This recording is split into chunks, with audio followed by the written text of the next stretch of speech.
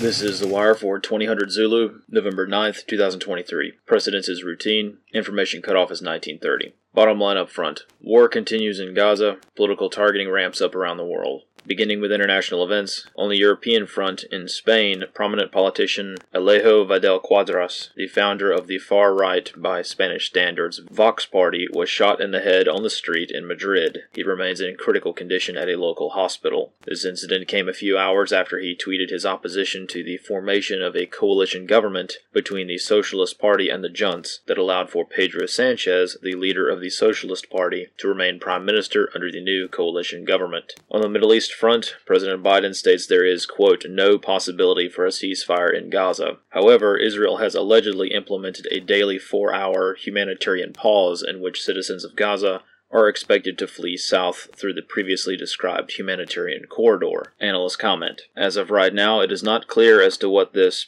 pause is supposed to do, or if it is the same announcement from a few days ago, as the humanitarian corridor that was established days ago has not resulted in any marketed cessation of the targeting of civilians. Israel continues to strike clearly marked United Nations facilities, hospitals, schools, and aid convoys in and near the pre-established Salah Road humanitarian corridor. Conversely, Hamas remains committed to insurgency-style warfare, complicating the situation on the ground even further. On the home front in Texas, Sarah Fields, a journalist for the Publica, continues to face targeting by the FBI for her journalistic efforts to expose a Hamas training camp that was recently active near the U.S.-Mexico border. Her sources for this reporting are confidential, but allegedly Hamas maintained a sophisticated training camp in Matamoros, Mexico, in which militants would receive training before infiltrating across the U.S. border to serve as sleeper agents. This camp was allegedly shut down in 2022.